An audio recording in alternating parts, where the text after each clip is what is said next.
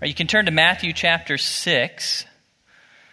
Matthew chapter 6. Well, I'm really excited about our topic this morning. Forgiveness, I think, is one of the most important things in life, both for the individual and the church. I think Jesus felt the same way. Jesus spoke in many passages in great depth about the subject of forgiveness. For that reason, I have a ton of stuff to cover this morning.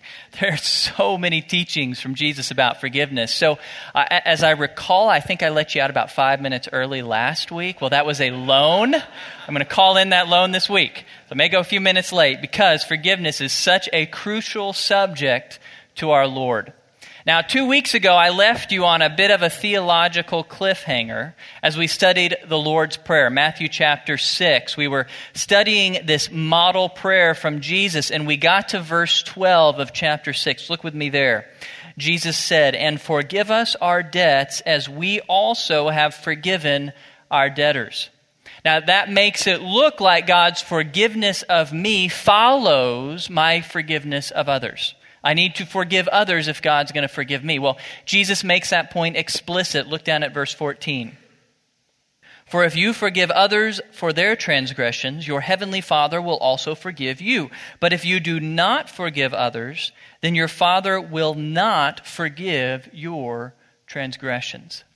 Now that's pretty clear there. That's pretty direct. It seems to say to me that if I am not a forgiving person, that God will not forgive me, that He will rescind forgiveness. He will take back forgiveness. Is Jesus saying that if I'm not a forgiving person, that I will lose my salvation, that I will forfeit the forgiveness of God? Well, that's a really tough question theologically. Seems like this contradicts everything that we studied last semester in Galatians about the gospel of grace. Well, we're going to wrestle with that theological question later this morning, but we're not going to start there. Where I want to start this morning is I want you to notice in this passage, despite the theological difficulty, the application is very clear. Jesus is very clear. We must be forgiving people. Jesus doesn't just expect, He demands that His followers offer forgiveness to others, that we forgive others. Forgiveness, in fact, is supposed to be a foundational, a fundamental part of our lives as followers of Christ. That's why it makes it into the Lord's Prayer. Remember, the Lord's Prayer, that's the model for how we should pray every day, more than once a day. Forgiveness of others should be a normal part of our spiritual lives. Every day we should be offering forgiveness to other people. Forgiveness is an essential part of life for the follower of Jesus Christ. You cannot be a faithful disciple of Jesus Christ and not be a forgiving person. Forgiveness is essential. And so this morning we are going to wrestle with this subject. We're going to study this subject. What does Jesus teach us about forgiveness? We're going to study first, what does the word mean? What does it mean to forgive? Then how do we do it? How do I offer you forgiveness in the way that Jesus expects of me? And finally, since forgiveness is a really hard thing, since it's not a natural thing, why should we do it? Why should we follow these teachings of Jesus Christ and forgive one another? So that's where we're headed. We're going to start with a definition. Now, when you see the word forgive in the New Testament, it's a translation of a Greek word, aphiemi. And it's actually a really interesting word in Greek. It's a verb that's used in a lot of different ways in the New Testament. It has a wide range of meaning. Let me give you some examples from the book of Matthew. The word aphiemi, it can mean to permit someone to do something, like in Matthew 3:15. But Jesus said to him, "Follow me and allow the dead to bury their own dead." That's the verb aphiemi. It can mean to leave someone or something behind. Matthew 4:20, immediately they left their nets and followed him. Left, that's aphiemi. Can mean to give away something or let it be taken. Matthew 5:40, if anyone wants to sue you and take your shirt, let him have your coat also. Aphiemi again. Can mean to neglect a responsibility. Matthew 23:23, you tithe mint and dill and cumin and have neglected the weightier provisions of the law, justice and mercy and faithfulness. Now, we haven't even gotten yet to the use of this for forgive, but what I want you to see in all four of those uses of the word, there's a common idea, a concept that undergirds all four of them. It's the concept of letting go.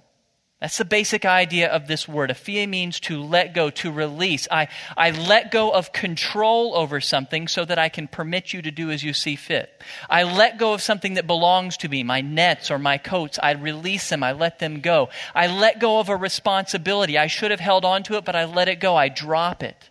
That's the basic idea of this word, to let go or release. And that same concept is in mind when we get to the translation forgive.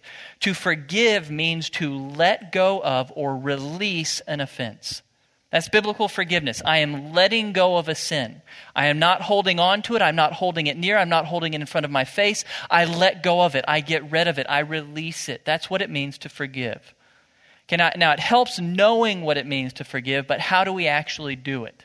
Let's get practical for a minute. What does it take to forgive someone? What are the steps I must walk through to offer biblical forgiveness to the person who has wronged me? Well, Jesus teaches us that there are 2 steps involved in biblical forgiveness. So let me walk you through these 2 steps that Jesus lays out for us. Step number 1, if you want to forgive someone, if you want to let go of their sin, of their offense, the first step you must walk through is you must choose to give up your right to demand payment or punishment. That's the first step of forgiveness. I give up, let go of my right to demand payment or punishment. Okay, look one chapter earlier, Matthew chapter 5. Let's look in verse 38. Jesus helps us understand this first step of forgiveness. Matthew chapter 5, verse 38. You have heard that it was said, an eye for an eye and a tooth for a tooth. But I say to you, do not resist an evil person, but whoever slaps you on your right cheek, turn the other to him also. Now, he quotes here from the Mosaic law, an eye for an eye, a tooth for a tooth. That was the biblical law of retribution. It appears many times in the Old Testament, Exodus, Leviticus, Deuteronomy. God laid out this law. He said, if somebody wrongs you, it's not okay to take, if they hurt your eye, if they bust a tooth, you can't take their life. But you can have retribution. You can do to them what they did to you. You can seek an equal payment, a requisite punishment for how they've wronged you. In other words, the law said it was okay, it was legal to demand justice, to demand payment when someone hurts you. That's the law. It's legal to do that. And yet Jesus challenges us as his disciples to go beyond that, to let go of our legal right to demand payment or punishment. That's what forgiveness means, to let go of my right to exact requisite payment from you. I let go of that. Instead of giving you what you deserve, punishment, I'm going to give you grace or mercy. Instead, I'm not going to resist you. I'm not going to fight against you. I'm not going to seek to get from you what I deserve. Instead, I'm going to show you grace. And then Jesus illustrates it in verse 39 very graphically, this idea of whoever slaps you on your right cheek, turn the other to him also. Now, let me be very clear here. This idea of slapping on the cheek, there's no sense of physical abuse or violence in this verse. This is not a punch to the cheek. There's probably not pain involved here. This is actually an issue of an insult. So this verse can never be used in the context of physical abuse or domestic violence. That's not at all what this is about. If there is a woman who is being physically abused or children who are being physically abused, this verse does not apply to them. They should not turn the other cheek. They should go to the police. It's not at all what Jesus is talking about. In the ancient world, one of the most insulting things that I could do to you would be to slap you on the cheek in public. That was a huge insult. An incredible insult. It actually carried a huge fine. If you slapped me on the cheek, I could take you before the authorities, and they would do a number of things to you. They could fine you all the way to they could actually cut off your ear as a sign of shame because you have shamed me. Okay, so this is a huge public insult is what Jesus is talking about. And in Jewish society, the right cheek was more honorable than the left cheek. I don't really understand that, but it was. And so you could actually demand double payment if someone struck you on the right cheek, double the fine, double the punishment upon them. So Jesus is talking to an audience for whom they had the legal right, if someone slapped them, to take that person before the authorities and demand justice, payment, punishment upon that person. It was their legal right to demand payment, yet that's not forgiveness. It's their legal right, but it is not forgiveness. Jesus does not want them to take that right and act upon that legal right. Instead, he wants them to let go, to give up that legal right to payment or punishment, and instead give grace in place. Give grace, give mercy, give forgiveness. That's the first step of biblical forgiveness, is we give away our right to exact punishment or payment. Paul talks about a similar thing in Romans chapter 12. He says, "Never take your own revenge, your own retribution, beloved, but leave room for the wrath of God. For it is written, 'Vengeance is mine, I will repay,' says the Lord." Paul's saying forgiveness is ultimately, it's an act of faith, of trust. Instead of demanding justice, instead of taking justice into my own hands and making things right, I entrust justice to God. I say, God, I'm going to trust you to make things right.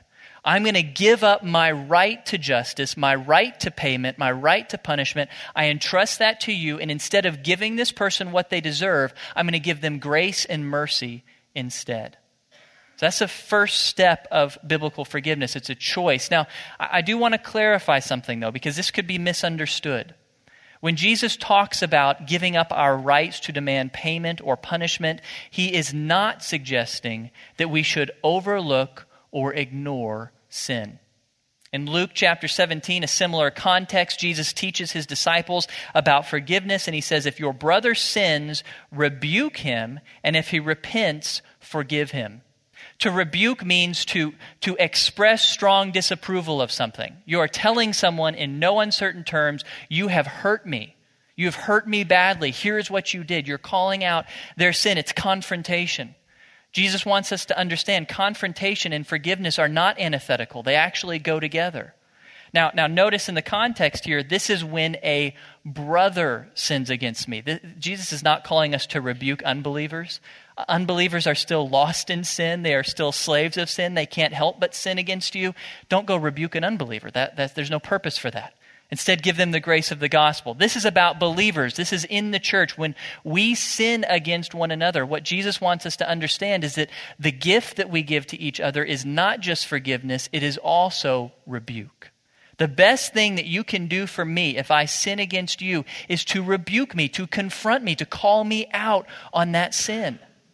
In the 6.5 years that Julie and I have been married, one of the greatest gifts she has given to me is honesty. She comes to me and she confronts me when I hurt her. She confronts me about sin. But over this last 6.5 years, if she would have simply ignored my sins against her, if she would not have told me what I had done that had hurt her, I wouldn't grow as a husband.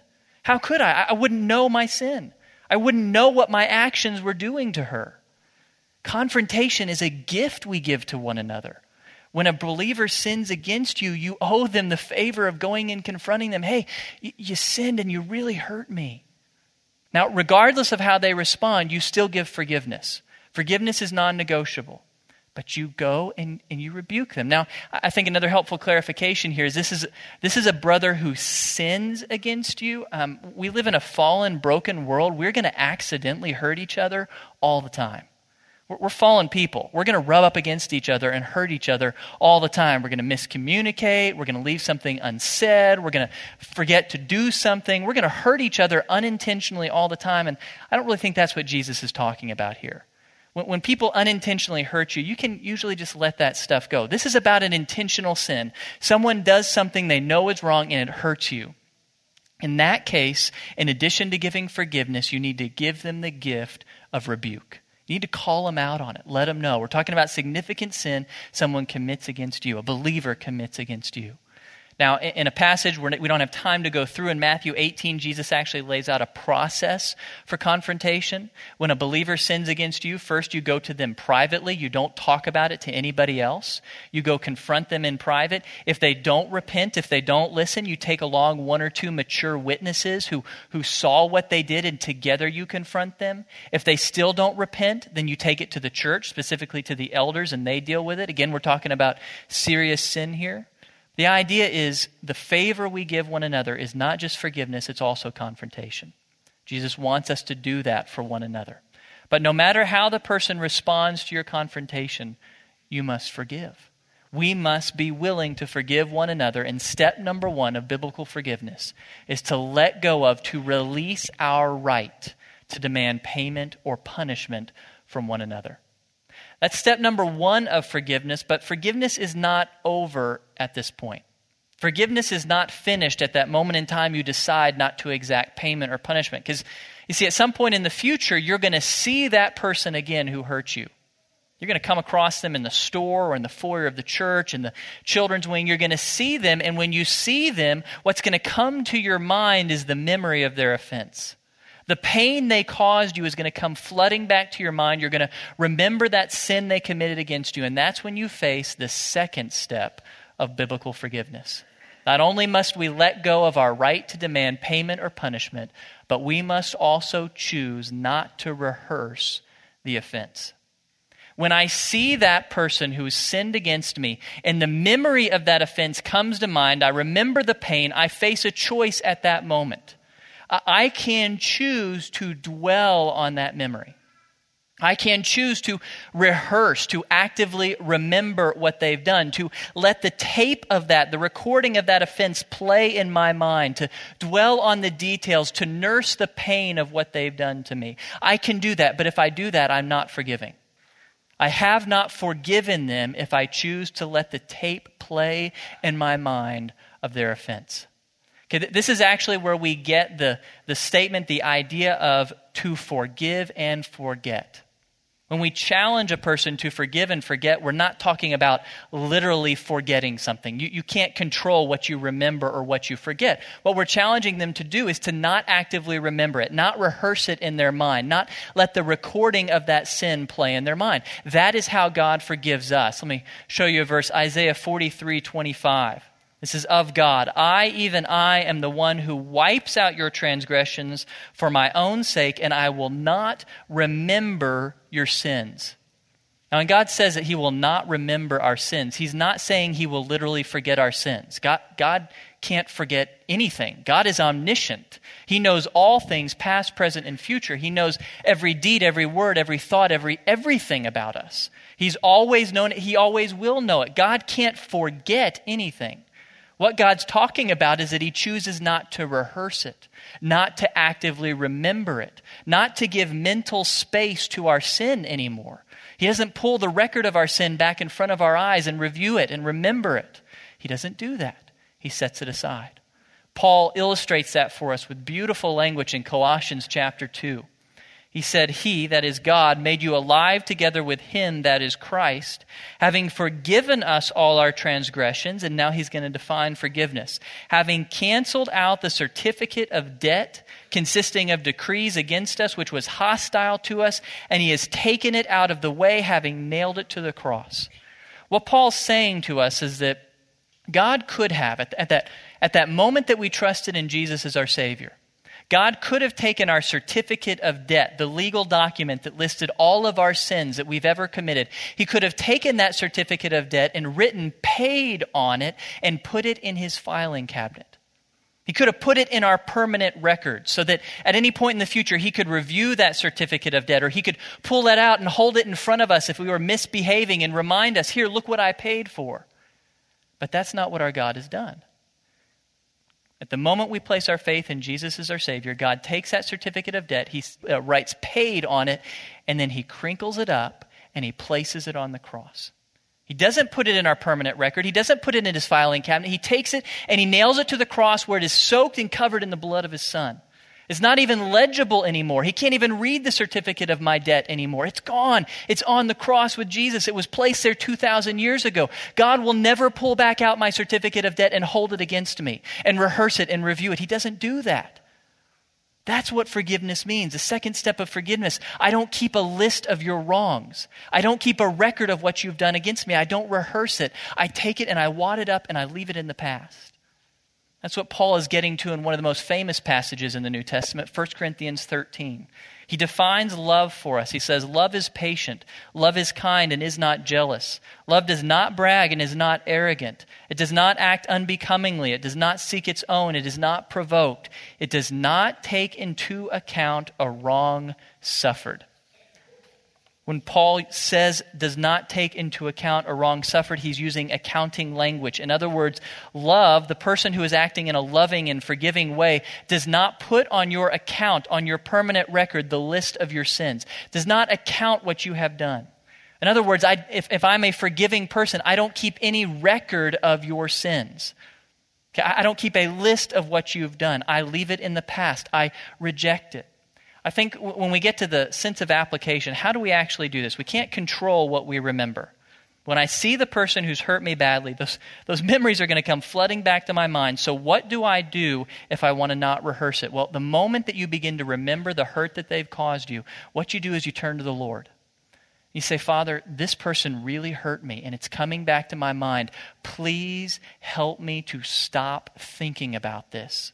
Please help me to change the channel in my brain and think about something else. When that thought comes to your mind, when that memory comes to your mind, you take that thought captive. You are master of your thoughts. Take the thought captive and reject it and think about something else. When you see that person in the foyer who hurt you and the memory of that pain comes to mind, stop, turn to the Lord and say, God, help me to think about something else. This is one of the helpful reasons that we memorize Scripture. When my mind is running out of control, when it's running in a direction that isn't helpful, I stop it by quoting Scripture to myself. I'm not a multitasker. I can't think about multiple things. Scripture memory for me takes all of my brain, 100% of it, to remember Scripture. So I start quoting Scripture to myself and I stop thinking about what that person did. Okay, so biblical forgiveness, it begins with a moment in time choice to not exact retribution, to not exact payment or punishment from that person. But then it is followed by choice after choice after choice every time I see that person, not to rehearse the wrong they've done to me. That may mean that biblical forgiveness takes years. For years, I may struggle with the memory of what they did, and every time I see them, every time the memory comes back, I take that thought captive, I reject it, I think about something else. That's biblical forgiveness. That's how God has forgiven us. That is how we are to forgive one another. But let's be honest with one another for a second. That kind of forgiveness is not easy. That kind of forgiveness is not natural. The way that Jesus defines forgiveness, actually my natural bent when someone hurts me is to do exactly the opposite of what Jesus is saying. If someone hurts me badly, what I naturally want to do is exact justice. I want payment. I want them to be punished. I want the world to be made right. I don't want to let go of my right to payment and punishment. Come on. I want the world to be just. God, judge them. I want my payment. I want my punishment from them. More than that, I don't want to give up the memory of what they've done. I want to nurse it. I want to think about it. It's hard to give up the memory of that pain. I don't want to take my thoughts captive. That takes work. That takes effort. There is nothing natural nor easy about biblical forgiveness. There's no part of my fallen human nature that resonates with forgiveness. That's why we see so little genuine biblical forgiveness in our society. The average American doesn't do what Jesus is talking about. What does the average American do when they are wronged by someone? Well, they take them to court to get the biggest payment they can. 6 figures or up if you can get it. And they demand justice. They expect that justice will be served. And they sure don't forget the memory of that offense. They'll tell every reporter who will listen what that person has done to them. Forgiveness does not come naturally to us. It is hard. It is difficult to forgive somebody. It's not just something I do at a moment in time. I have to do it over and over and over again every time I see them, every time I remember the pain they've caused me. Forgiveness is hard. It is difficult. So why should we do it? Why should we put forth the effort, the sacrifice that biblical forgiveness requires? Well, Jesus tells us why. He gives us 2 reasons in a very significant parable, Matthew chapter 18. Turn to the right in your Bibles a little bit, Matthew chapter 18. Jesus wants us to understand why forgiveness is worth the effort, why it's worth the price. So he gives us a very significant, very powerful story in Matthew 18, starting in verse 21. Look there in verse 21. Here's the context. It starts with a question. Then Peter came and said to him, Lord, how often shall my brother sin against me and I forgive him? Up to 7 times? And here's Jesus' response. Jesus said to him, I do not say to you up to 7 times, but up to 70 times 7. For this reason, the kingdom of heaven may be compared to a king who wished to settle accounts with his slaves. When he had begun to settle them, one who owed him 10,000 talents was brought to him. But since he did not have the means to repay, his Lord commanded him to be sold along with his wife and children and all that he had, and repayment to be made. So the slave fell to the ground and prostrated himself before him, saying, "Have patience with me, and I will repay you everything." And the Lord of that slave felt compassion and released him and forgave him the debt. But that slave went out and found one of his fellow slaves who owed him 100 denarii. And he seized him and began to choke him, saying, "Pay back what you owe." So his fellow slave fell to the ground and began to plead with him, saying, "Have patience with me, and I will repay you." But he was unwilling, and went and threw him in prison until he should pay back what was owed. So when his fellow slaves saw what had happened, they were deeply grieved, and came and reported to their Lord all that had happened. Then summoning him, his Lord said to him, "You wicked slave, I forgave you all that debt because you pleaded with me. Should you not also have had mercy on your fellow slave in the same way that I had mercy on you?" And his Lord, moved with anger, handed him over to the torturers until he should repay all that was owed him. My heavenly Father will also do the same to you if each of you does not forgive his brother from your heart. Now, in that parable, Jesus lays out for us two reasons why we should forgive one another, why we should release and let go of our right to payment and our right to remember and rehearse what was done to us. Reason number one that Jesus lays out for us: we should forgive others because we have been forgiven of far more. Let me compare for a moment these two debts that are recorded in this passage. First debt, 10,000 talents. 1 talent in the ancient world was worth 6,000 days of labor from the common man. It took him 6,000 days worth of work to earn 1 talent. You do the math, 10,000 talents, that's 60 million days worth of work. It's over 164,000 years of working every day to earn that much money. In other words, this is an astronomical debt. There's commentators who say Jesus is being hyperbolic here. There's no one who could possibly owe that much money in the ancient world. There were whole kingdoms that were not worth that much money in the ancient world. It's an absurd amount of money. And yet, what does the king do? He forgives this infinitely high debt. At first, he's not going to. He's going to sell the slave, not that that's going to earn much money at all compared to this. But then the slave begs, "Please," and the king in compassion extends grace, forgiveness. Okay, but then what does that first slave do? He goes to a second slave who owes him a little bit less, 100 denarii. 1 denarii is 1 day's work. So this is 100 days worth of work. That's 1/600,000th of the first debt. Tiny, infinitesimal compared to the first debt. Okay, but what does that first slave do? Well, the second slave, he can't repay him. So what does the first slave do? He exercises his legal rights. It was the right of the first slave to have the second slave thrown into prison. Second slave owed him a debt. He couldn't pay. So the first slave simply acts on his rights and has the guy put in prison until he can pay him back. So the first slave is just doing what is legally his right to do. So why don't we like the first slave? Why do we look at the first slave and think, "Oh, what a slimy guy"? Well, it may have been his legal right to imprison the first slave, but man, is he being a hypocrite. Oh my gosh, this guy was just forgiven of an infinite debt. He was shown infinite grace from his king, and yet he can't extend even a little grace to his fellow servant, even a little bit of forgiveness to his fellow servant. This guy is an incredible hypocrite. Yet before we judge him too harshly, we need to realize in the parable, he's us. In the parable, we're the first slave. We who have been forgiven an infinite debt and yet find it so hard to truly forgive one another. We're the first slave. You see, for all of us, we did owe an infinite debt.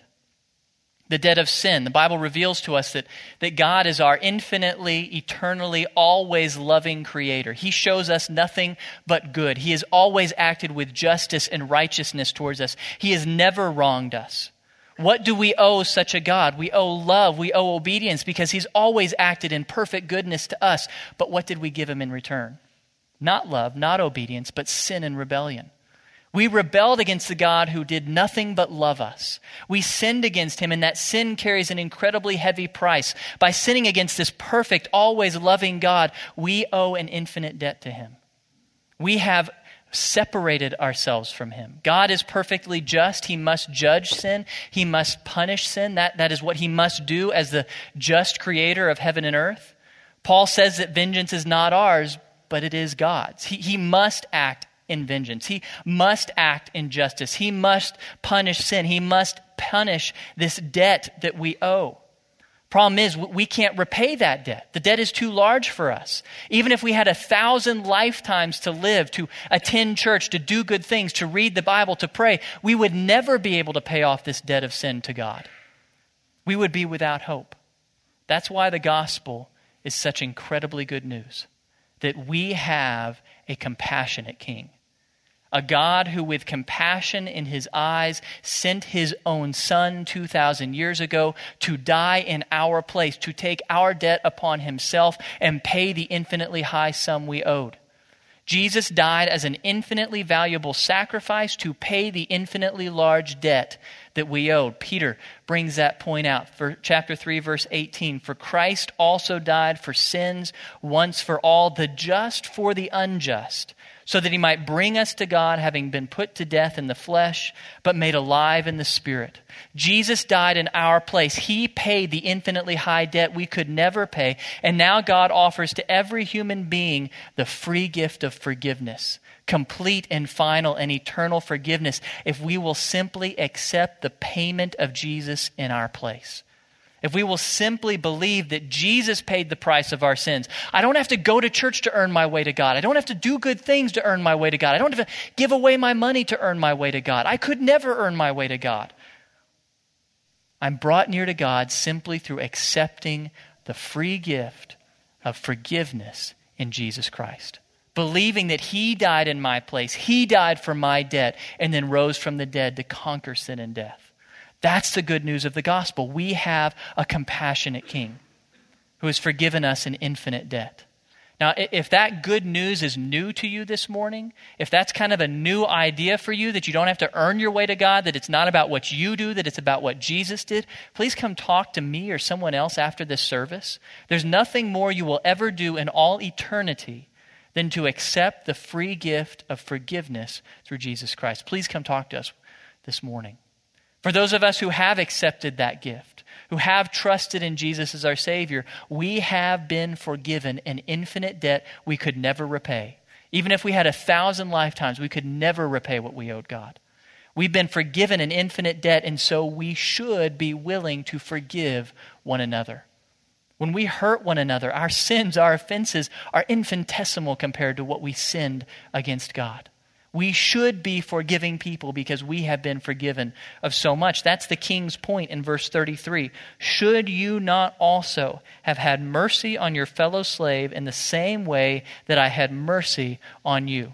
The forgiveness that God has extended to us obligates us to show mercy and forgiveness to one another. So the first reason that we should be willing to forgive one another is because we have already been forgiven of infinitely more by our Heavenly Father. But Jesus isn't done yet. He gives us a second reason. Why should we be willing to forgive one another? Forgiveness is hard. It is not natural. It is not easy. Why should we be willing to do it? Reason number 2, because withholding forgiveness will cost me greatly. If I withhold forgiveness from you, I will be the one who suffers. I will be the one who pays the cost. Jesus gives 2 consequences of withholding forgiveness. Consequence number 1, God will not forgive me. And now we get back to the beginning of the sermon. When we looked at chapter 6 of Matthew, what's going on here? Jesus implies, the King is clear. The first slave is no longer in a position of forgiveness. He's in prison. He's not being forgiven by the King. When I choose to withhold forgiveness, God will not forgive me. What do we do with that? Has this guy lost his salvation? If I'm not a forgiving person, do I forfeit my salvation, my justification? Well, no. What we need to understand in the New Testament is there's 2 types of forgiveness. There's 2 senses or ways in which God forgives us. The first type of forgiveness that we find in Scripture is legal or eternal forgiveness. This is what we read about in Colossians 2:13-14.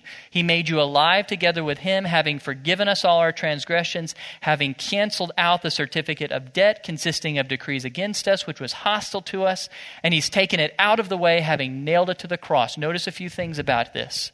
The context of forgiveness here is the law court. This is a legal forgiveness.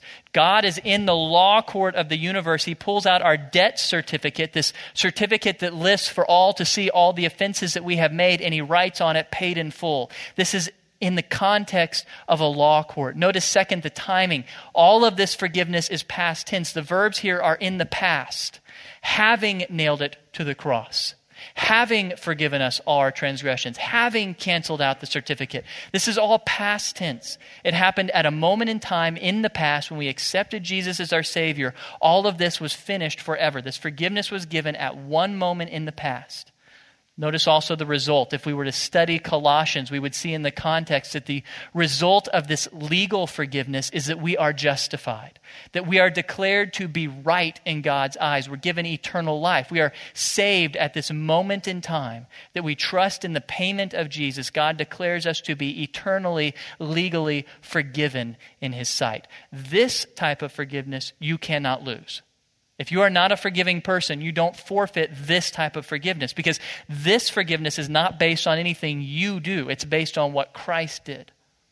Okay, so that's one type of forgiveness. It's not what's at stake. What is at stake is the second type of forgiveness the New Testament lays out, relational forgiveness. I want you to turn way to the right in your Bible, the book of 1 John. 1 John chapter 1. It's near the end of the New Testament. And it lays out for us this second type of forgiveness we receive from God. Just so you know, as we read this passage, the author, John, is going to use a metaphor, light and dark. When he talks about walking in the light, he's talking about walking in obedience to God, in righteousness. When he talks about walking in the dark, he's talking about doing the opposite, of sinning, of walking in unrighteousness. So read with me, starting in verse 5 of 1 John 1. This is the message we've heard from Him and announced to you, that God is light, and in Him there is no darkness at all. If we say that we have fellowship with Him and yet walk in the darkness, we lie and do not practice the truth. But if we walk in the light as He Himself is in the light, we have fellowship with one another, and the blood of Jesus, His Son, cleanses us from all sin. If we say that we have no sin, we are deceiving ourselves, and the truth is not in us. If we confess our sins, He is faithful and righteous to forgive us our sins and to cleanse us from all unrighteousness. Now let's compare this passage to Colossians chapter 2. What is the context here? It's not the law court. It's not legal. The context here is relational. It's about fellowship with God. It's about enjoying God's presence, enjoying the beauty and power of His presence, of His blessings in your life. This is about relationship. It's about being near God. Now, what do you have to do, according to the passage, if you want to be near God, if you want to enjoy fellowship with God and experience His power and blessings in your life? What must you do? You must obey. You must walk in the light. God is light. He is perfectly righteous. He cannot fellowship with darkness, with sin. He can't welcome sin in His presence. The only way for us to walk with God, to enjoy fellowship with God, is to obey God. That presents us a problem. We are sinners. We sin all the time. We blow it. We disobey. When we do that sin, it stains us. It removes us from God's presence and places us in darkness. We are separated from God. When I choose to sin, I am erecting a wall of separation between me and God. I'm not losing my salvation, but I can't enjoy fellowship with God because my sin is a barricade to fellowship. It is a stumbling block in enjoying the relationship that I'm meant to have with God. Okay, fortunately, there is a solution. When I sin, which I'm going to do, what should I do? 1 John 1:9, confess. I turn to the Lord and confess. I acknowledge my sin. I say, God, you're right. I'm wrong. I'm sorry for my sin. What's the result? God cleanses us of our sin. And notice, again, the timing here. This is something we do continual. Every time I sin, I turn to the Lord in confession, and every time I do, God forgives me. This is forgiveness that is going on all the time. Every time I sin, God is offering this forgiveness on a daily basis. This is a continual thing, and the result of it is that I am cleansed and restored into fellowship with God. God doesn't resave me. He doesn't re-give me eternal life. No, this is about being drawn back into fellowship with God. I once again experience the presence and power and blessing of God in my life. Okay, so in Scripture, there's two types of forgiveness from God. Legal, eternal forgiveness, that comes through faith in Jesus Christ. At a moment in time, you can never forfeit it. But then there's relational forgiveness. There's enjoying fellowship with God. I do forfeit that if I am not a forgiving person. This is very significant. If you sin against me, even in a huge way, even in a way that causes me incredible pain, if I choose not to forgive you, then God chooses not to forgive me.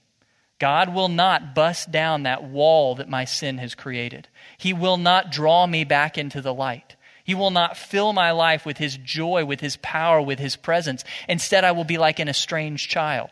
I'm still related to my father, but I'm estranged. I'm not enjoying his presence because I've chosen not to forgive. If we don't forgive one another, God will not forgive us. That's the first consequence that Jesus lays out for us. Second consequence he lays out, second way that unforgiveness will cost us, is pain. I will be miserable. Notice what happens to the first slave. Where is he thrown after he does not forgive the other slave? To the torturers. He is tortured because he is unforgiving. Now, that's not a metaphor for hell.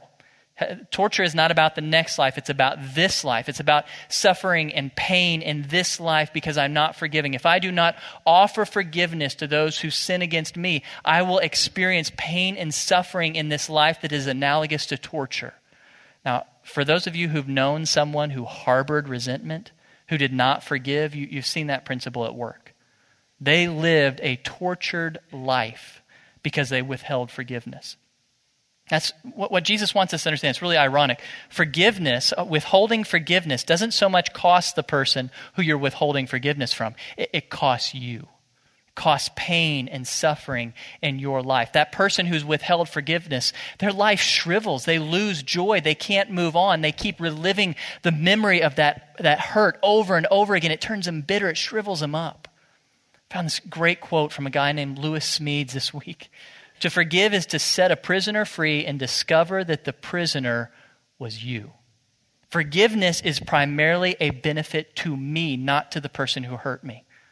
I'm blessing myself when I choose to forgive them. If I hold on to that sin, it's like holding on to poison. It shrivels my life. It makes me miserable. It tortures me. If I will give it up, if I will let it go, if I will release it, even though that's hard, then I am freed. I am freed from the prison of torture.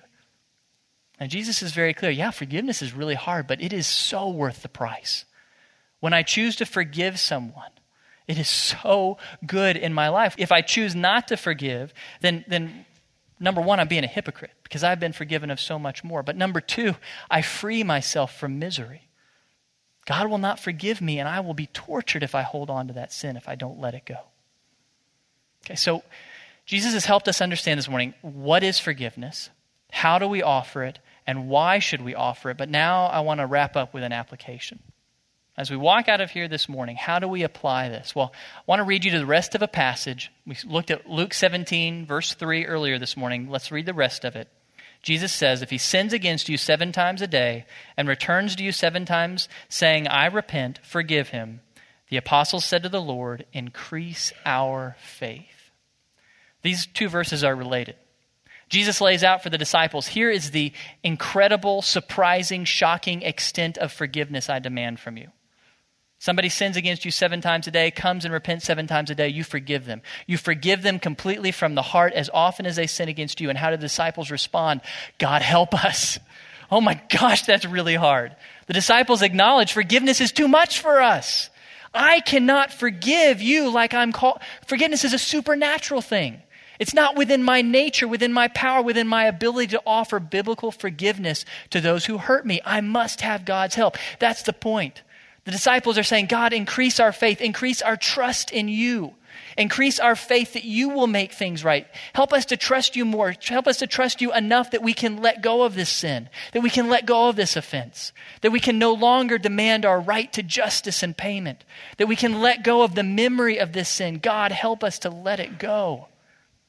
As we walk out of here this morning, this is really convicting stuff Jesus has laid out for us. We need to realize it's not within our power to apply this sermon. If you try to go out of here and do this sermon in your own strength, you're going to fail. This is too big for us. The application is we need to go before the Lord and beg him to grow us to be forgiving people, to grow our faith in him so that we can leave justice to him, to grow our faith in him so that we can let go of the memory of those hurts, so that we can trust in the loving grace and mercy of God. Now, I don't know where each of you are this morning.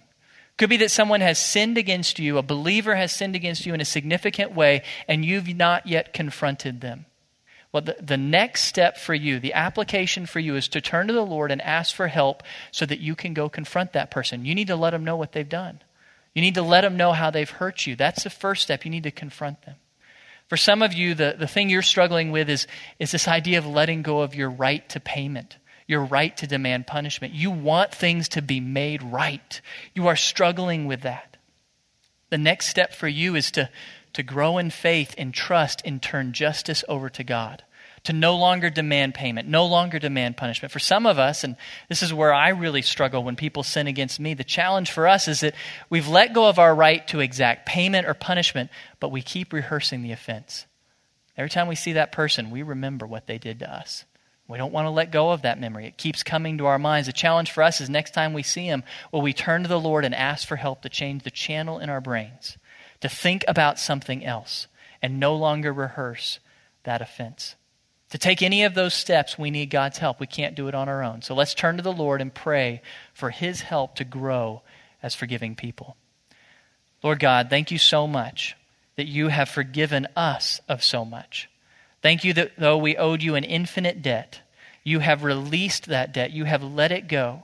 You nailed it to the cross with your Son, Jesus Christ. You've forgiven us of the infinite debt of sin. And as a result, Lord, we know that we will spend eternity with you. We're so grateful for that. We know that we are now your children because of the forgiveness you purchased for us in the death of your Son. Lord, thank you so much for that. I pray that this week you would help open our eyes to see the magnitude of your grace, to see the magnitude of your forgiveness. And as a result, Lord, that you would teach us to become forgiving people. Help us to see that even the worst things that people do to us are infinitesimally small compared to what you've done for us, what you've forgiven us of. Help us to grow as people who are willing to let go of offenses, let go of sins, to truly forgive one another from the heart. I pray, Lord, that this church would be a place of forgiveness, a place where we continually offer to one another the gift of forgiveness. I pray for every person here, Lord, wherever they are in this process of forgiveness of other people. I pray that you would help them to take the next step this week.